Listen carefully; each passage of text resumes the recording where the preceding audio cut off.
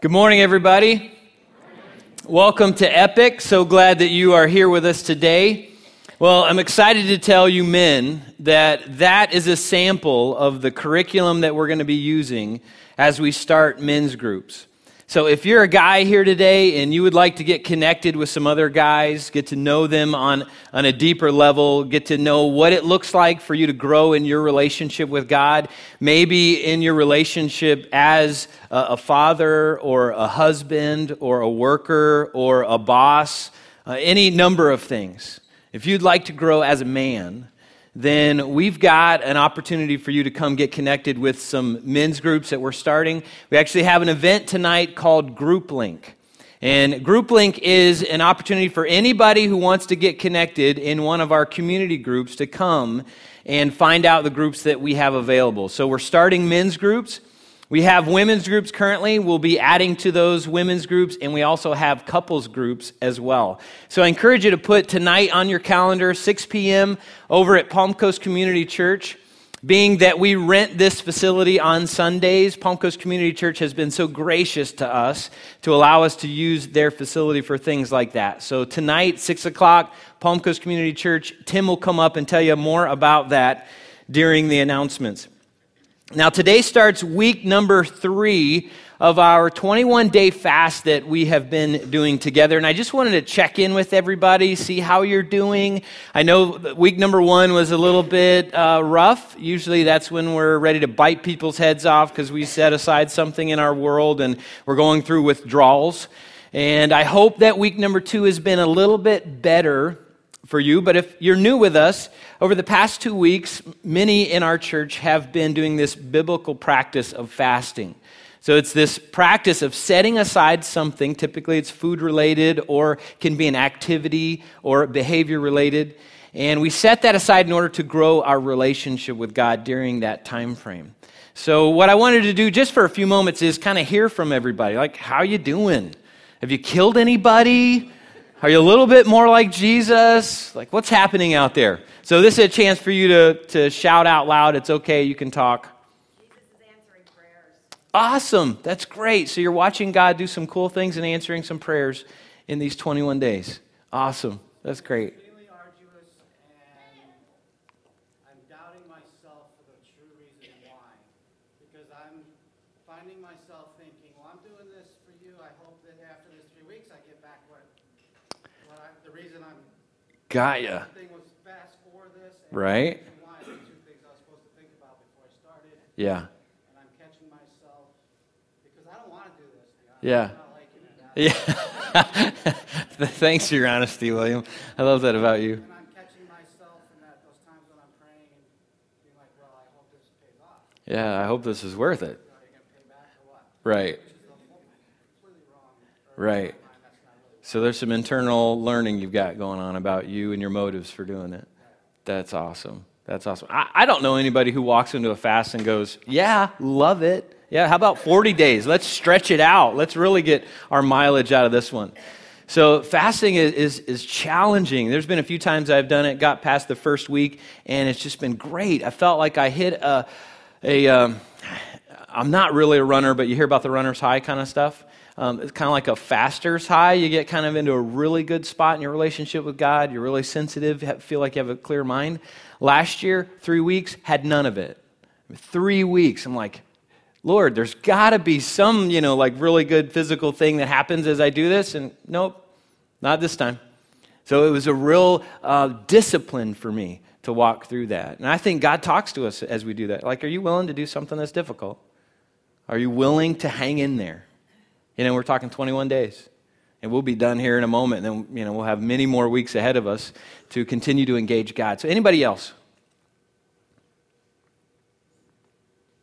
God doing anything else in anybody else's world? Cool. I'm sure there's lots of stuff, and you're shy.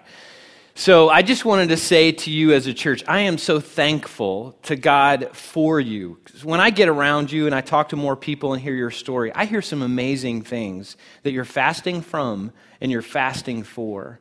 And I'm just always encouraged. Those moments where you're questioning, like maybe William was talking about this morning, those moments where I'm like, okay, God, like I'm struggling today. Like this is really hard. I start thinking about the rest of you and what you're fasting from and what you're fasting for. And it's an amazing encouragement to me. So thanks to you for engaging this spiritual discipline that's been practiced for thousands of years. I just wanted to say to you, way to go. I'm really proud to be a part of this church family. Now today we're continuing our series called Not a Fan.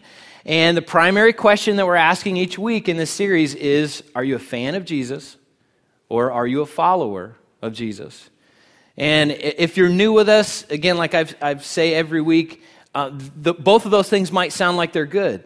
You know, you think about that and think, well, aren't we supposed to be fans of Jesus? Aren't we supposed to be excited for him? And you think about the follower part, aren't we supposed to be followers of Jesus? But as we've learned so far in this series, they're not the same things. You see, a fan of Jesus is an enthusiastic admirer, someone who loves to be close to the action, but not too close.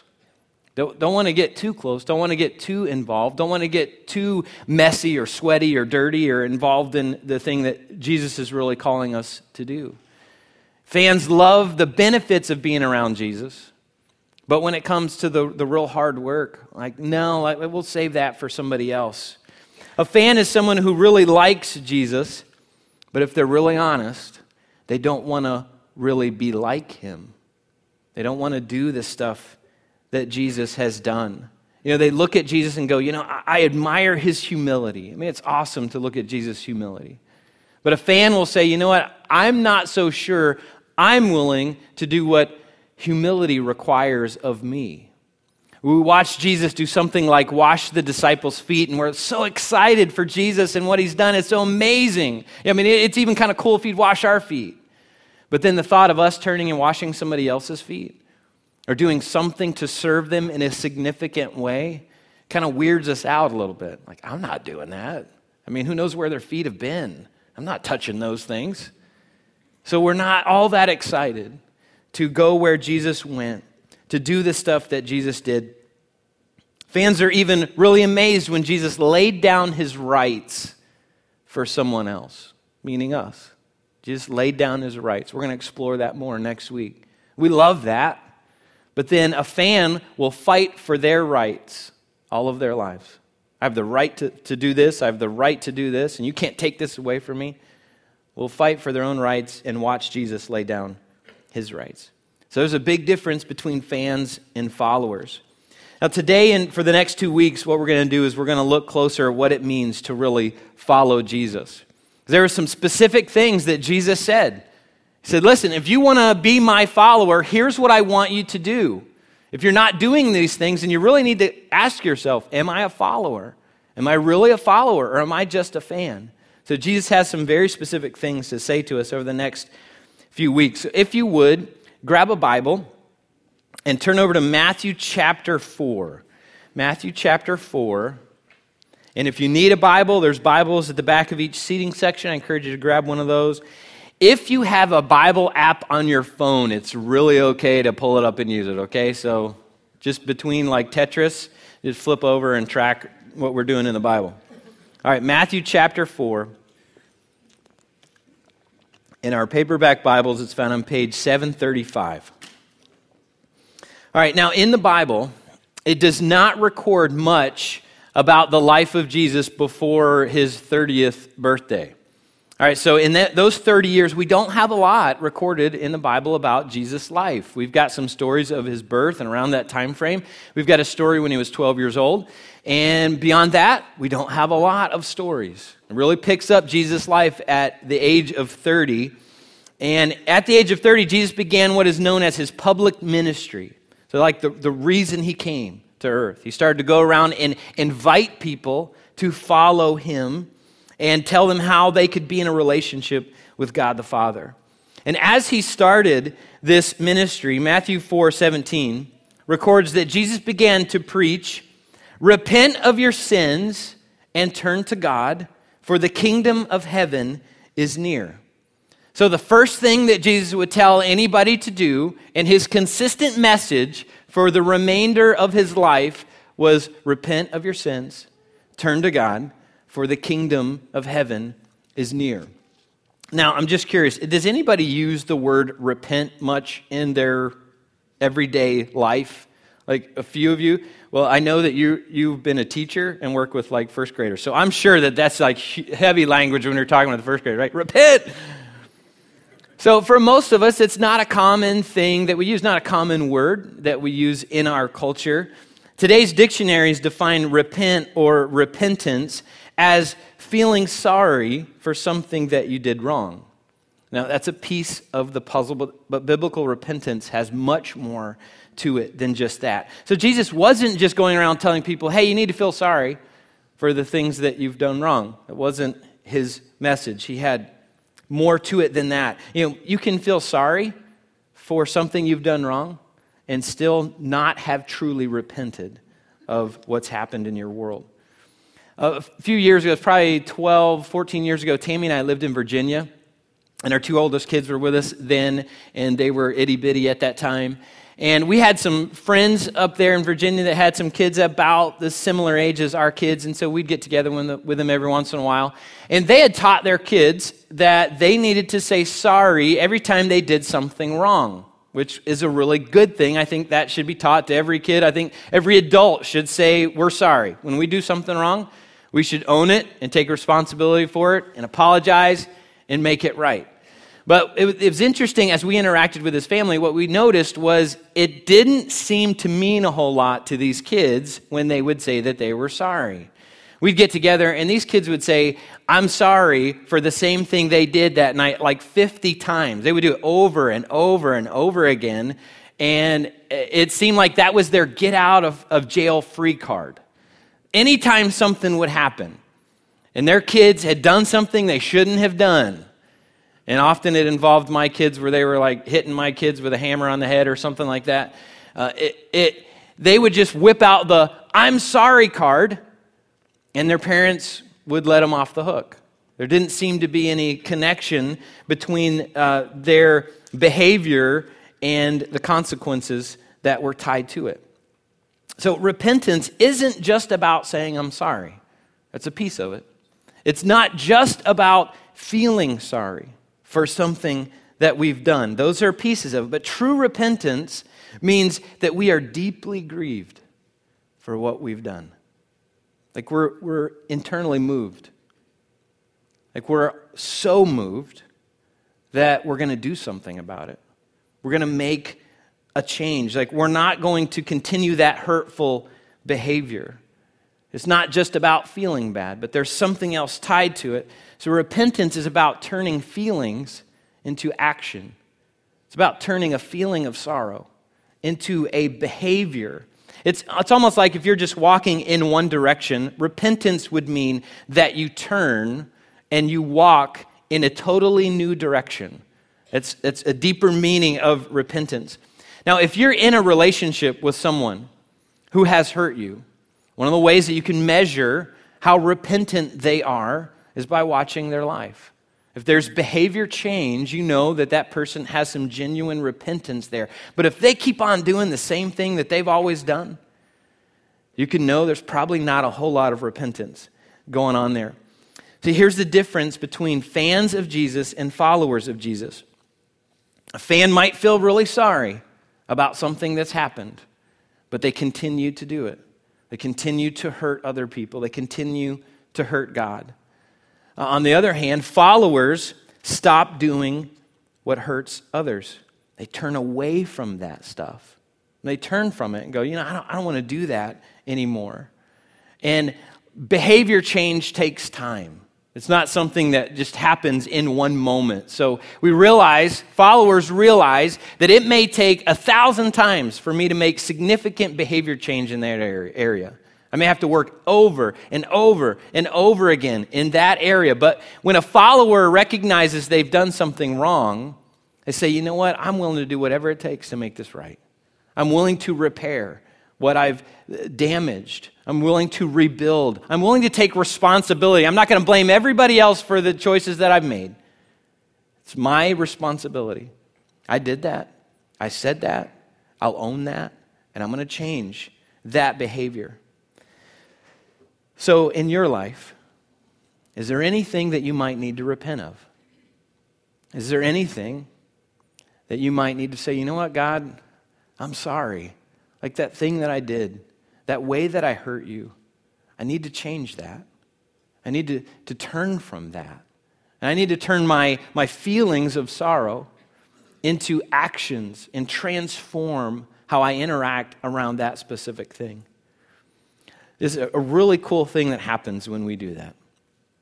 Luke chapter 15, verse 7, it says, "There is more joy in heaven over one lost sinner who repents and returns to God than over 99 others who are righteous and haven't strayed away." That's a major statement there. So I don't know how many people there are here in this room, but just imagine like 100 of us are gathered together. And one decides to walk off away from God. And, I'm just going to go do my own thing. So the 99 are still there. God's heart is broken over the one. And when that one, like we've all been that one. We've all done that. When that one out here by themselves recognizes, I have walked away from God. I have hurt God. When that one turns and walks back, the Bible says that God throws a party in heaven. God's joy overflows into a party, a huge celebration when one person repents and turns and walks back into a right relationship with God. So is there anything in your life that you might need to repent of? That's what Jesus asked us to do. He said, listen, repent of your sins, turn to God, for the kingdom of heaven is near. Now, there's something else that goes hand in hand with repentance. You can't repent and get too far away from this other thing called obedience. Obedience and repentance go together, and they are actually the dividing line between being a fan of Jesus and being a follower of Jesus. You see, fans know a whole lot about following Jesus. They just don't practice much of it. They've got a lot of information that they just don't put into practice in their own lives. Does anybody here remember the games? I'm sure they're still active today. The games Follow the Leader. Anybody played Follow the Leader? Or Simon Says? So follow the leader. Wherever the leader goes, that's where we go. Whatever the leader does, that's what we do. If the leader hops on one foot, you're supposed to hop on one foot. If the leader goes around a tree, you go around a tree. And then Simon Says, right? If Simon says, pat your head. Simon says, pat your head. So yeah, you're supposed to pat your head and then touch your nose. Oh, Simon didn't say touch your nose. Some of you are out. Remember that? That's kind of what it's like to follow Jesus. Wherever Jesus goes, we're supposed to go. Whatever Jesus does, we're supposed to do. Whatever Jesus says, we're supposed to follow. We're supposed to obey. So we just watch the leader. And whatever the leader does, we're supposed to just follow. But here's the interesting thing about us, is we've changed the rules to that game. We've convinced ourselves that we don't really have to do everything the leader says. And we can still kind of follow, because we know a lot about following. We understand the game, and we watch it, we get it, we understand it. When Jesus does what he does, we get it, like, yeah, I get that. I don't really have to do that to still be a follower of Jesus. When Jesus tells us to forgive those who hurt us, sometimes we post that on Facebook, or we tweet that, and then somebody retweets it, and we get excited. Somebody likes our post, and we're like, oh, that's cool. A lot of people, think I have a spiritual comment. That's exciting. Or we'll do a Bible study on forgiveness. We'll get a few books on forgiveness and read those and understand what it means to forgive other people. We'll memorize what Jesus said about forgiveness. We may even wear t-shirts that tell everybody, hey, you're forgiven. We may even advise someone, the greatest thing you can do in your situation is to forgive that person. But then it gets in our situation, it gets in our court, in our scenario, in our hurt. And there are moments that we go, I'm just not going to follow the leader. I'm just not going to do what he asks me to do. I understand all the information there is about that, but there are moments we just go, I just don't know if I can do that. It's for somebody else can do that, but I don't know if I can. My situation is different. Jesus said in John 14:15, if you love me, Obey my commandments. So Jesus is asking all of us, listen, if you really love me, if you're a follower of mine, you'll do what I ask you to do. I mean, you can look at your life and tell whether you love me or not by what you're doing, whether you're actually doing what I've asked you to do. In 1 John 2:6, it says, those who say they live in God should live their lives as Jesus did. Our lives should look like Jesus' life. The reality is, we looked at, I think it was last week, that one day we'll stand before a holy God. We'll look into his eyes. And what God is going to do is he's going to measure us next to Jesus. So Jesus will stand there and we'll stand there. And God is going to, you know the game like in the newspaper, like what's different in the picture? That's what God's going to do. He's going to look at us and he's going to look at Jesus. What's different and what's the same? He's looking for the same stuff. And the Bible says we'll receive rewards based upon how similar we look to Jesus.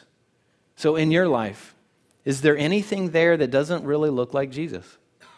As you look at your life, as you kind of look at Jesus and look at your life, is there anything that's different?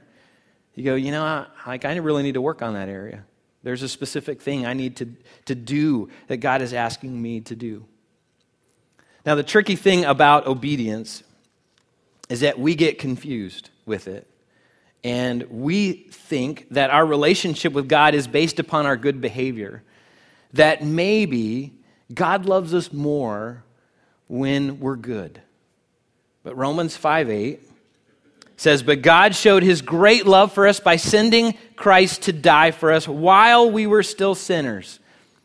So the moment that you and I were disobeying God the most is the moment he sent Jesus to die for us. And sometimes we think that maybe if we're really good, we can earn a relationship with God. Sometimes we get this earning thing going on, like, hey, I'll be a religious person, or I'll go to church a lot, or I'll get even active in church. I'll join the prep team or tech team or worship team or work with the kids or work with middle school and high school students, whatever. And I think maybe God will put a star next to my name in heaven, and I'm getting some really good points with him. Now, if you want stars next to your name, come serve. We'd love to have you serve. I'll put stars next to your name, okay? But when it comes to you and your relationship with God, you don't get stars next to your name because of the stuff you do. We do that stuff because of what God has done for us. That's why we do stuff. Listen to what Ephesians 2:8 and 9 says. God saved you by his grace. Not your works, not the good things that you do, not all the things that you sign up for that have a religious nature to them, not because you go to church on Sunday. God saved you by his grace when you believed. You can't take credit for this. It's a gift from God. Salvation is not a reward for the good things that we have done, so none of us can boast about it. So obedience doesn't earn us a relationship with God. Obedience is what we choose because of what God has done for us. Repentance and obedience should be our natural response to God's amazing, amazing grace for us. When I was in the second grade, so about 7 years old, something like that, my family lived in Missouri. And one of the places that we liked to go during the summer was this water park, which really wasn't a water park. It was like a slide, a really big slide on the side of a highway in the middle of nowhere. So I don't know if anybody's ever been to something like that. You've ever seen something like that in your life? So in the middle of like nowhere is this huge slide that has several slides that go down, water slides, and it ends in a really big pool. And there was nothing to do in our area, so during the summer, this was the happening place to be. My family enjoyed going there, and on one occasion, we were there with our extended family, some of my cousins, and we were all having a really good time. It had those really thick mats that you would ride down on, and if you ever fell off the mat, you got this really cool fiberglass burn on your arm. You got down the bottom, and you're like, ow, that hurt. You could actually stop. You go around one of the corners and you could stop yourself and you could let the water kind of pile up and you could pile up 10 people behind you And then you could go down and hit the bottom of the pool like a big tidal wave. It was really kind of a cool experience. And I don't ever remember seeing lifeguards there. For some reason, I'm thinking back, like, I don't think there were lifeguards. I think it was just kind of a slide at your own risk kind of a thing.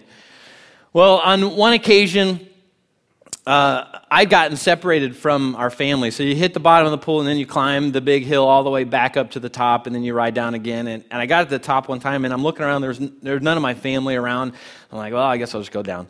So I grabbed a mat and made my way down, and when I hit the bottom, I hit the pool, and I fell off my mat. I went under the water, and my mat slid across the top of the pool. So I swam underneath the water. I couldn't touch, and so I was going to where I could touch and get out. Well, where I came up was under a big pile of mats. So all these mats had accumulated in a corner. They were like 2 or 3 layers thick, and they had all suctioned themselves nicely to the top of the water. So here, if you can imagine, here's this little 7-year-old trying to pop my head up from this mat. I could not get the mats to move. And so I'm swimming underwater, like freaking out. Like, this is it. I don't know how long I was there, 30 seconds, a minute. I'm not exactly sure. I'm sure a minute was long. But I'm underwater, and I'm trying to figure out, how do I get my head above the water? I can't figure this thing out. Why can't I find a hole? And I remember thinking, like, this is it. I've made it to the 2nd grade. This is my life. It's about over. And literally, just this little, 2nd grader brain, I'm going, this is all I got left. Is this next breath of mine that I have, in my lungs that I'm holding, it's about done. And I'm not going to make it. At that moment, my much older cousin reached under the mats, grabbed me, and pulled me out of the water. And when he got me out of the water, I, gasped for air and, stumbled around, sputtered around with the water that had come in my mouth. And I said, get your hands off me. I was just trying to hold my breath underwater. See how cool I was? No, I didn't say that. I came out of the water. I gasped for air, and I grabbed my cousin as tight as I could hold on to him. And I squeezed with all my might. He'd saved my life in that moment. I'm not sure that I would be here today if it weren't for my cousin in that moment.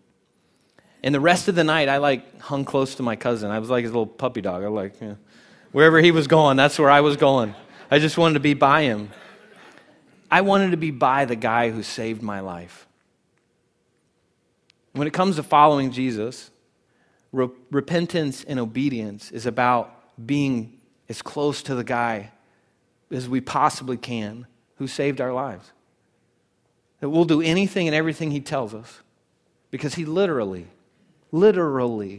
has saved our lives. That's what obedience and repentance is all about.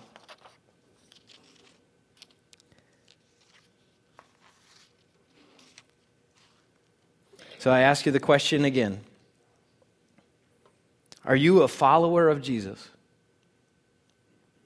Or are you a fan of Jesus?